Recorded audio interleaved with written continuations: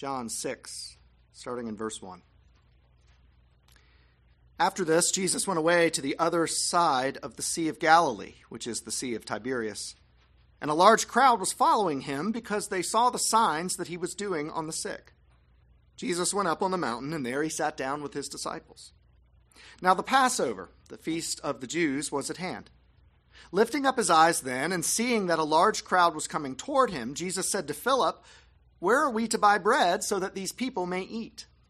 He said this to test him, for he himself knew what they would do. Philip answered him, 200 denarii worth of bread would not be enough for each of them to get a little. One of his disciples, Andrew, Simon Peter's brother, said to him, "There is a boy here who has 5 barley loaves and 2 fish, but what are they for so many?" Jesus said, "Have the people sit down." Now there was much grass in the place, so the men sat down, about 5,000 in number. Jesus then took the loaves, and when he had given thanks, he distributed them to those who were seated. So also the fish, as much as they wanted. And when they had eaten their fill, he told his disciples, "Gather up the leftover fragments, that nothing may be lost." So they gathered them up and filled 12 baskets with fragments from the 5 barley loaves left by those who had eaten. When the people saw the sign that he had done, they said, "This is indeed the prophet who has come into the world." Perceiving then that they were about to come and take him by force to make him king, Jesus withdrew again to the mountain by himself. What are you looking for? And then, to whom are you looking to get it? We all need daily bread. We also have spiritual needs that present an even greater concern. And while everyone knows the former is true, not everyone acknowledges the latter. This is true even for those who follow Jesus. For some today, following Jesus is as simple as coming to church, even if just from time to time. I knew a realtor in Charlotte who told me one time that he came to church to build relationships, potential client relationships. Now that's a daily bread need.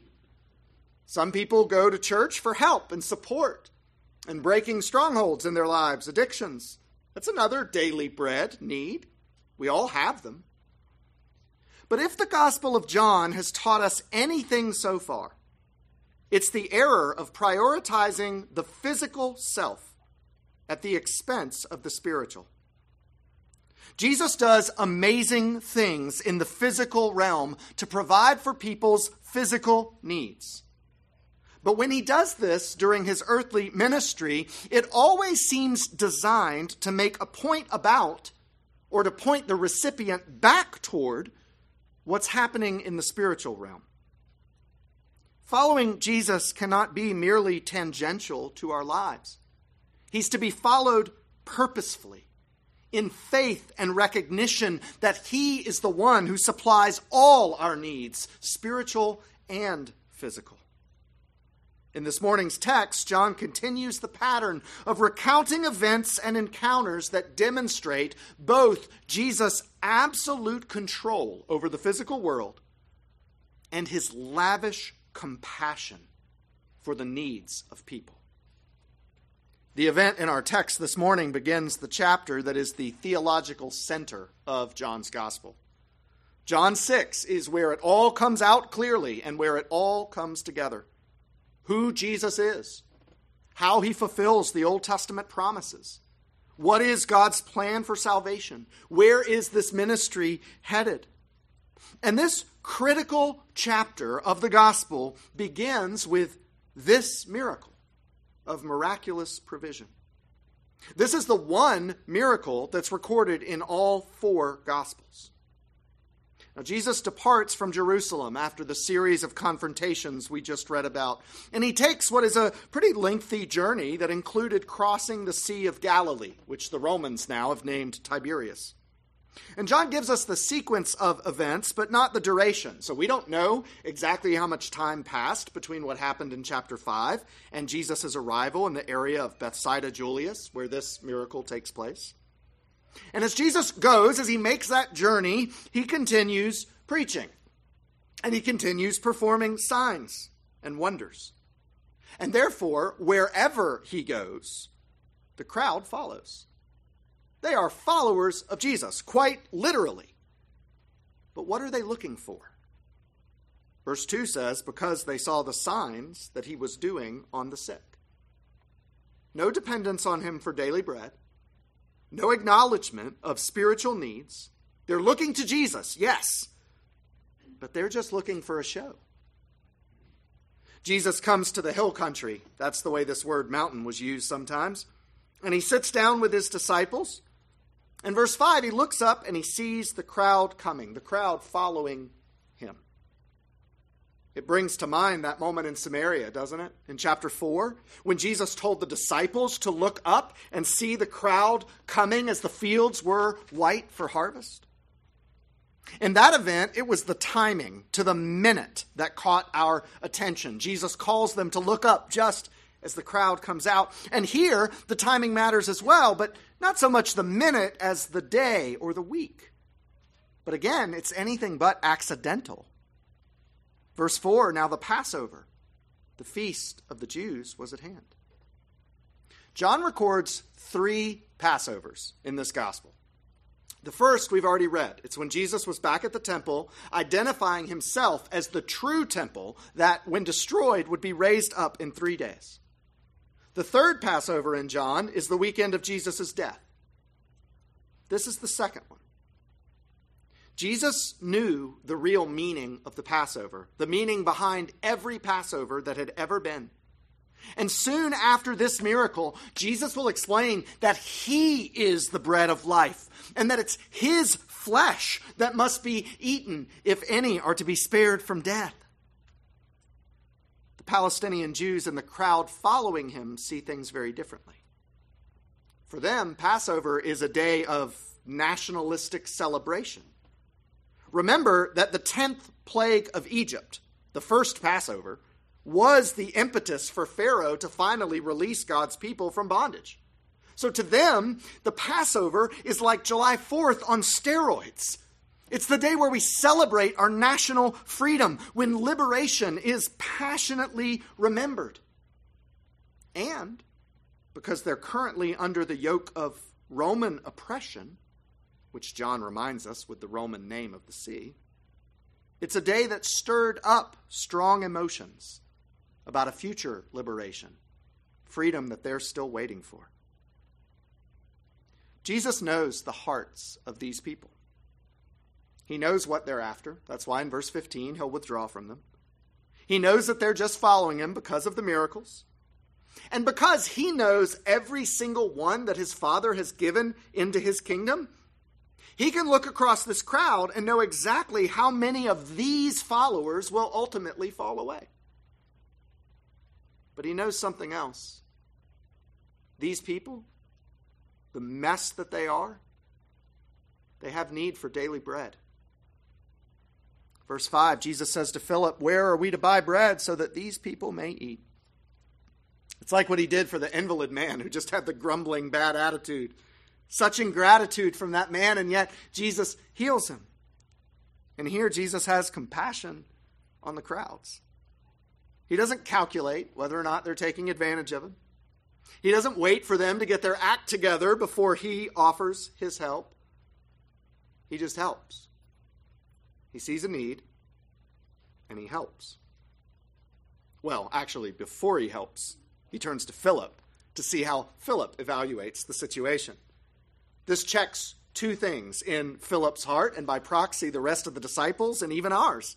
One New Testament professor says it well. He says, the Lord wished to give Philip an opportunity to reveal, 1, whether he was moved with sympathy for the people, and 2, whether he had taken to heart the lesson that Jesus' signs were intended to teach, his ability and willingness to supply every need. Those really are the essentials for every ministry situation. First, sympathy for others. People have all kinds of needs, and all people have needs, spiritual and physical. They have hurts and brokenness related to those needs. And no, Jesus doesn't command us to help indefinitely to the point where helping hurts people. Here, he doesn't provide these people with daily bread for the rest of their lives, whether they work or not, but he starts with sympathy. And so should we. And second, every ministry situation requires awareness of our complete dependence on God. We receive our daily bread in whatever form it takes from the one who created it, from the one who owns every animal of the forest and the cattle on 1,000 hills. Jesus can solve this problem.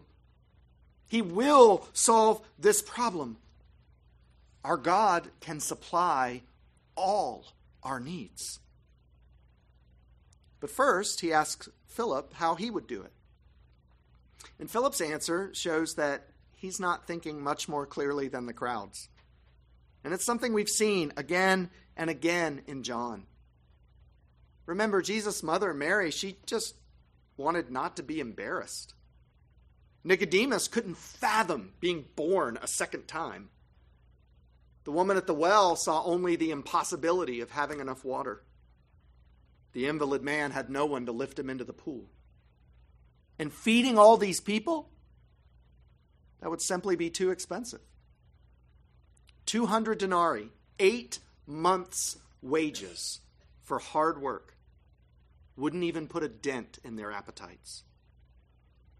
Little sympathy plus little faith equals timid calculations. The disciples don't have food stores from which to feed the people, so they go looking around. And Andrew finds a young man in the crowd with 5 barley loaves and 2 fish, his own lunch. Everything about this description is intended to communicate how little is here, that it is a laughable ration for all of these people. And these loaves are more like flat pancakes made from barley. This is poor people food.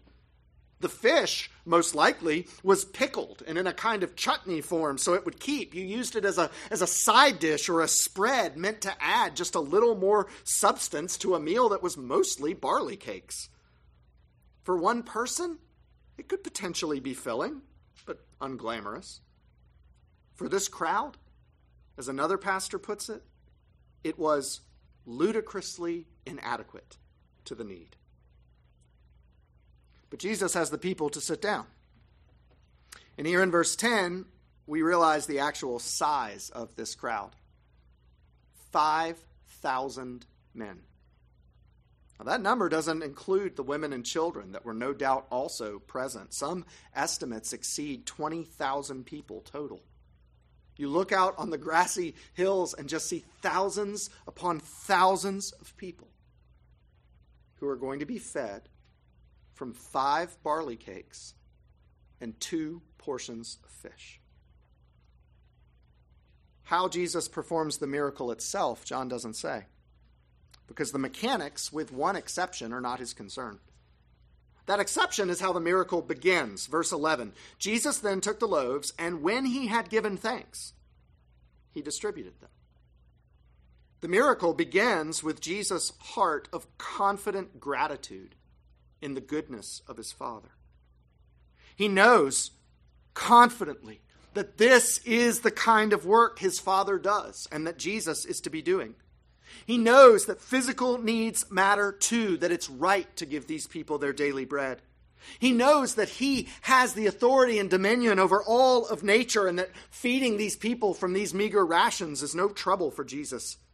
Everything about it is right.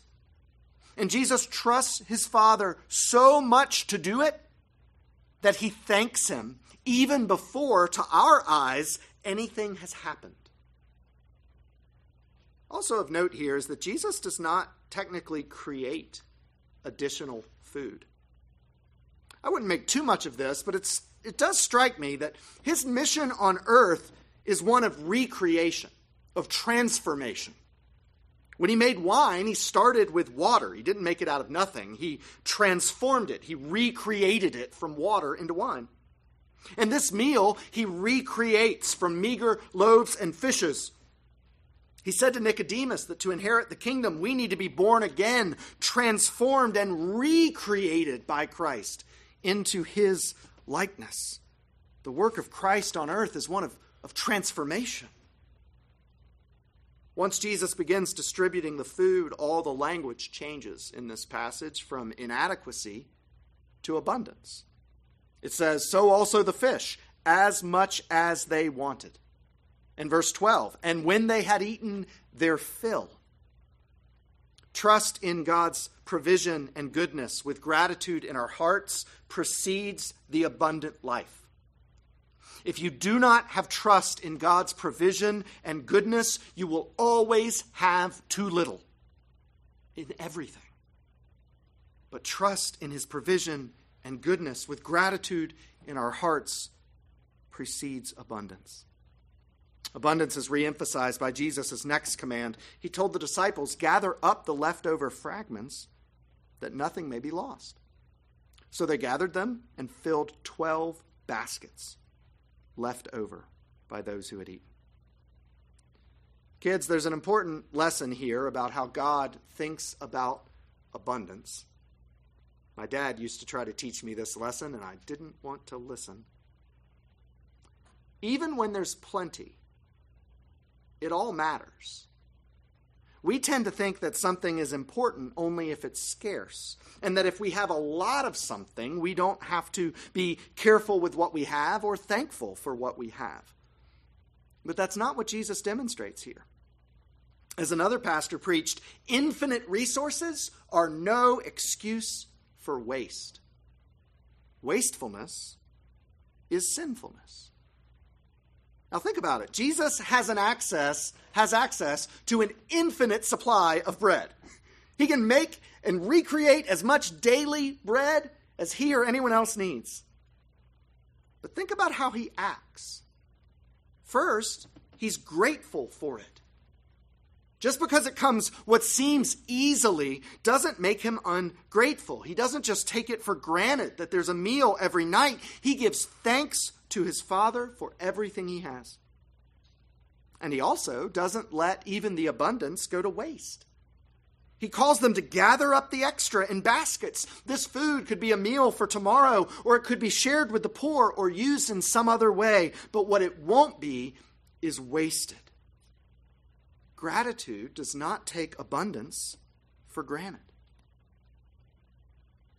The crowds gathered the significance of this sign, but that doesn't mean they reacted rightly to it. Remember, they were following Jesus for reasons other than faith. And remember also that it was Passover. They've got national Israel on their minds. And so when the people saw the sign that he had done, they said, "This is indeed the prophet who has come into the world." Perceiving that they were about to come and take him by force to make him king, Jesus withdrew again to the mountain by himself. It's in Deuteronomy 18, through Moses, that God promises his people a future prophet like Moses who will come to them for their good. The people in the crowd know Deuteronomy 18. They're looking for a prophet that is to come.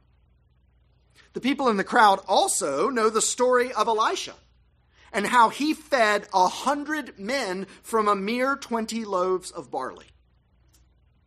And what Jesus did here is greater even than what Elisha did. And so they knew, therefore, that this had to be the one who was to come. This is the one they're waiting for. And if Moses was able to deliver Israel from the oppression of Egypt, then surely this new, greater Moses can deliver Israel from the oppression of the Romans. This is going to be great. That's what they're looking for. Freedom from Roman oppression. They see Rome as the biggest source of oppression in their lives. And now they're looking at Jesus to provide freedom for them. I chuckled to read one pastor's comment. John does not argue that the people are wrong in this judgment, but only in their estimate of its significance. Freedom is what God has in store. God knows our need for daily bread, and he provides it. But more significant is the need from which we cannot allow ourselves to be distracted. The oppression and bondage of a human soul through slavery to sin. They're ready to make Jesus the King of Israel. They will kidnap him and take him by force if that's what they have to do. But at no point do they consider to make this King of righteousness the king of their own hearts. They want to throw open the gates of the city and march in the king in triumph.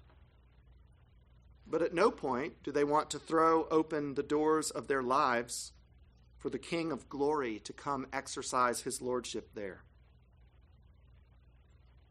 Many people search for the wrong things in life, and it leads them to look in the wrong places. But it's also possible to look in the right place, to Jesus, and yet still be looking for the wrong things. Daily bread is important, but not as important as the soul. Freedom from government oppression is a transformative blessing in a person's life, but it is not as important as freedom from sin. What are you looking for? And to whom are you looking to get it? Jesus can see how this all plays out with the crowd, so he departs from them. There's interesting parallels here between what the crowd wants of him and what Satan offered Jesus during his temptations. Both offer him significant earthly power. And in both cases, he has to decline to be the king over the kind of kingdom that has value in the eyes of the world, and instead to be the king over a spiritual kingdom that his Father has given to him. The crowd can't get over their own presuppositions, their own desires, their own interests. They can't get past themselves. And so their conclusion about Jesus is all wrapped up in that. What do you see as your biggest problem in life? The answer will determine what you look for in Jesus. What is ultimately most important to you? The answer will determine what you look for in Jesus. How valuable do you think the spiritual freedom Jesus offers is? Well, the answer to that will determine how long you stick with Jesus when he starts to show you what he's really about. The crowd is focused on national pride and political liberation from tyranny. And in their eyes, all they've gotten from Jesus is some daily bread. They'll follow him to political freedom, but the moment he reveals the kind of Messiah he actually is, what he's really offering to them, and the hard cost of obtaining it, they'll move along to whatever's next. This chapter of John ends with the profound explanation of that contrast. We'll get to it in a few weeks, but look at the very end of chapter 6. And after this, many of his disciples turned back and no longer walked with him.